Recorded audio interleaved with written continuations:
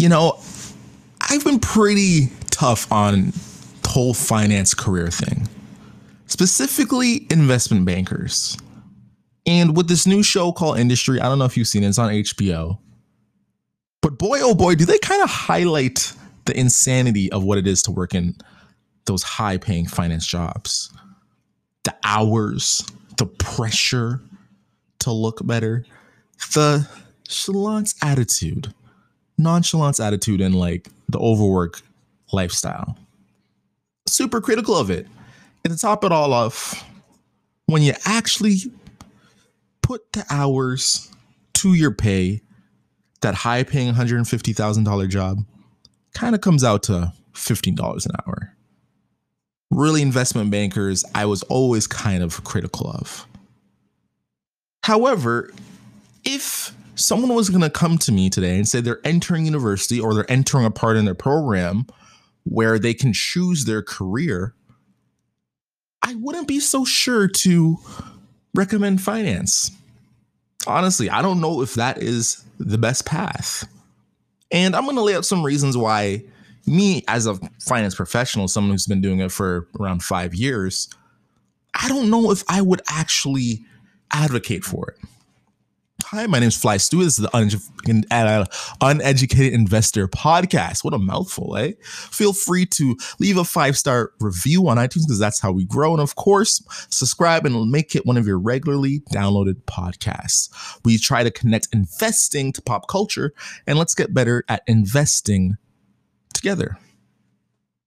I'm going to give you 4, maybe 5 reasons. I'll say 4 reasons on why I don't think you should probably go into finance. I just don't think it's the most optimal idea.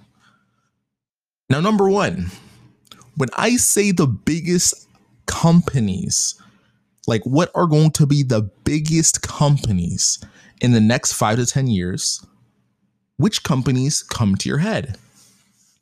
Facebook, Google, Shopify, Tesla.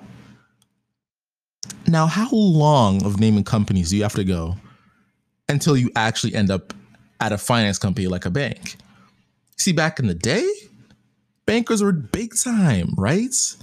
High finance, rolling out mortgages, rolling out derivatives. But when it comes to the companies that are actually expected to grow, I mean, not a lot of people are talking about any of the big banks. And then how long does it take you to get excited about a fintech sort of new finance innovative company that has come up? Maybe you'll get one like Square, which is like the biggest one right now, or maybe you'll get to one like PayPal, which I think literally they own each, like PayPal and Square. But I could be wrong, honestly, I could be wrong. But yeah, it takes a while for you to get to one of these innovative finance companies. And even them, they're not as big as the big banks. So when it comes to, if you're thinking about career as just A, what kind of impact can I make? And 2, what are my actual earning potential looking like? Is finance really it? I mean, literally, you have software engineers, 4 years, no master's degree, making $150,000 to $200,000 in Silicon Valley. And that's just like a software engineer, right? And they're working, I guess, heavy hours, but nothing like the pressures of investment banking and working, trying to get, prepare materials for clients on a whim's notice. Nothing like that. And when we compare just, the average software engineer out of Silicon Valley to the average finance person working in corporate finance or working like some sort of month-end accounting role, I mean, it just seems from the pay scales, from the work experience, that the lifestyle that all of these people that are working in data jobs or data analyst jobs or software engineering jobs or computer science type roles, they're just living the life. Now, number 2, of course, I kind of said it, spill the beans. And number 1 is the intense hours of finance for the most high paid jobs. It's just not worth it. People gravitate to finance usually for one reason and one reason alone: The money. Give me a degree that pays me money. And on paper, finance has always been that degree, right? You look at the Wall Street movies, right? You look at the Wolf of Wall Street beating his chest, and you're like, I want to make a ton of money. And then you look at the numbers and you see all these capital market type finance jobs, whether you're now working on the buy side or sell side, where you're working for private equity or venture capital, you're seeing these numbers and you're like, oh my God, you can make a ton of money, like 150,000 after 4 years. However, let me tell you this, the hours are not worth it. When you look at the investment banking turnover rate, it's like upwards of like 80%. And most people go into these roles knowing that after 2 years, they're exiting. Clean exit. The whole time you're in there, half your pay's salary, like you're normally, you make 75K. The other half is your seeded capital, basically, your stock options that are vesting, basically, with the firm you're with. And that's how you get your other 70K. And they just hold it over your head the whole time, making it so hard to quit. But when it comes to working at any of these other companies, I mean, you'll see not even software engineers. You'll see like normal engineers come out, their 4 years of university, no master's needed, no other accreditations like a CFA or CPA needed. And they're just coming out working 80K jobs, 100K jobs, every year getting salary increases. And it's a very easy linear transition from what their pay is when they start, which is like 80K, to maybe by the time they're 40 making 200K with limited managerial experience. Number 3, social life reputation. It is something nice to work in the financial realm. Now, of course, you can work finance for a bank. Mostly they are ran by finance people, right? So that's where you assume you can get most money. But of course, you can work in the industry. Think about every single company you can name. If they're public, they need a large finance team. Who else is going to do those annual reports? Who else is going to make sure their month-end balance sheets are looking correct? And who else is going to make sure they know what products are profitable? That's the finance guys, right? However, although it sounds nice to work for a bank, you know who else gets some real respect? If you're working for Facebook, Google, Apple, Tesla. I mean, you are on cutting edge. And of course, people don't trust Facebook. But oh man, it looks cool when you work for Amazon, doesn't it? Doesn't it? And of course, people were anti-Wall Street, but it comes in waves of these things. But it just seems now in the world that a lot of these tech jobs are actually gaining a lot of respect. And number 4, I would say, is the promotion opportunity. You see, in the finance world, the number 4 reason why, I wouldn't necessarily recommend to be a finance professional is in the finance world, promotions aren't necessarily guaranteed. What I mean by that is this. In finance, all your financial skills, your Excel skills, your forecasting, your budgeting, your month-end reporting, even presenting to executives, these are skills built upon on time, and everyone in your cohort or everyone that's on your level or coming in your company is building these skills at the same time. Your skills are directly related to the role that you've been doing, right? And for you to get promoted, you have to show why you're worth more than someone else. It's very hard to justify a salary increase without taking on a new role, especially a more managerial role where you're managing other people. And to be qualified for those managerial roles, you essentially need to be more qualified than your peers. I mean, this is the traditional, of course, pyramid of the workplace, right? Now compare that to more of the data analyst or data science jobs.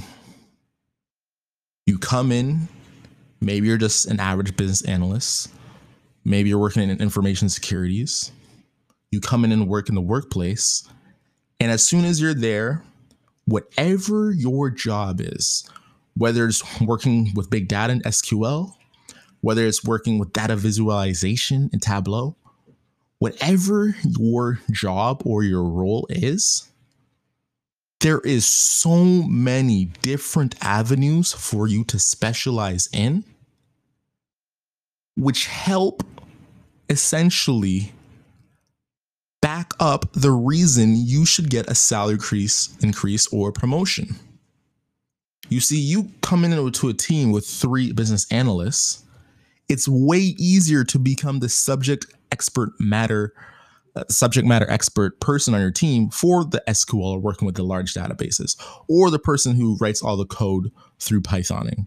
You see, it's very easy for you to go to LinkedIn Learning or Lynda and take these courses and then apply it directly in your workplace.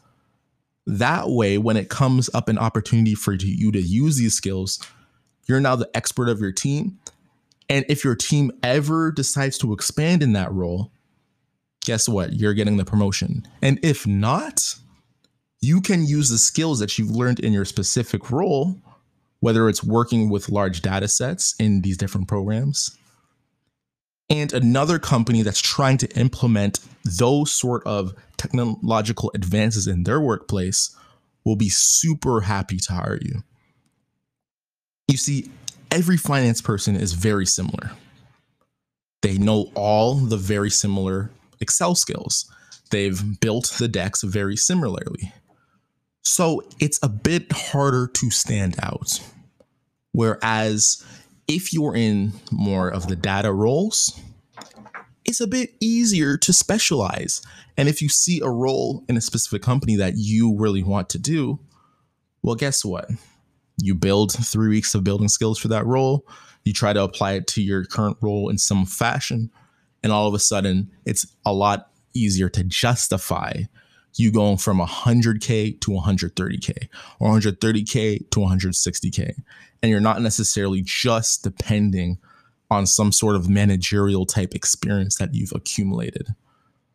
You see, if I had to guess, 3 finance people versus 3 data analyst people, sure, the data analysts and finance ones may come out with the same income in the beginning, but 5 years from that point, 10 years from that point, I would guess that on average, the data analyst people, on average, they would be making higher incomes, where with the finance people, on average, maybe 1 or 2 of them got the promotions they needed, but the one was really just kind of stagnant in his role.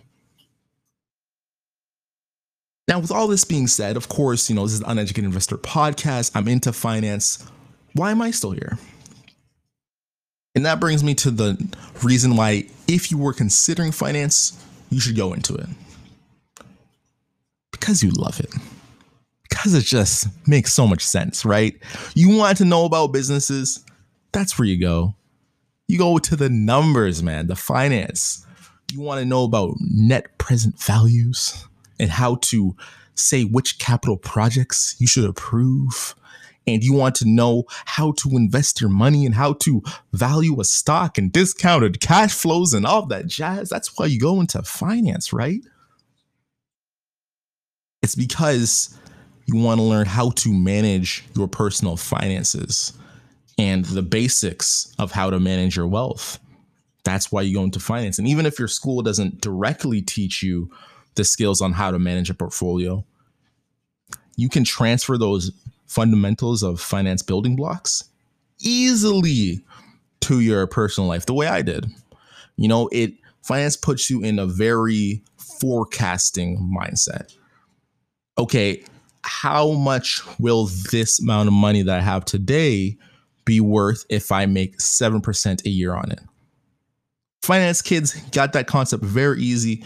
Someone who doesn't study finance doesn't necessarily understand that 8% return a year is a phenomenal amount of money, especially if you have a lot of money to invest and reinvest every year. I hope that this could just open your eyes, open your fascinations a little bit. And I honestly see in the future a lot of the smart kids that were going to go into finance, a lot of them are going to jump into the tech side. And as always, the best, most brightest investors are the uneducated ones. That's because the uneducated investor never stops learning. Let me know what you think. Are you on the finance bandwagon still? Do you think it's a great profession to take? Or are you kind of like me and looking at what the tech people are getting paid, how they're getting promoted, the projects they get to work on, how their career advances, and saying, that is definitely the way to go, 1,000%. To me, it's not even close. If you're even thinking, considering it both, do the tech one. You can learn finance on the side. You can learn it, on YouTube, to be honest. And a lot of the stuff you want to learn, the personal finance stuff, you can learn it on YouTube. You can take a CFA, enter the CFA if you want later. But honestly, the tech stuff you learn at school and starting to get into one of those tech jobs early can set you up for life. And we, Flight Crew, gotta take off. See you next time.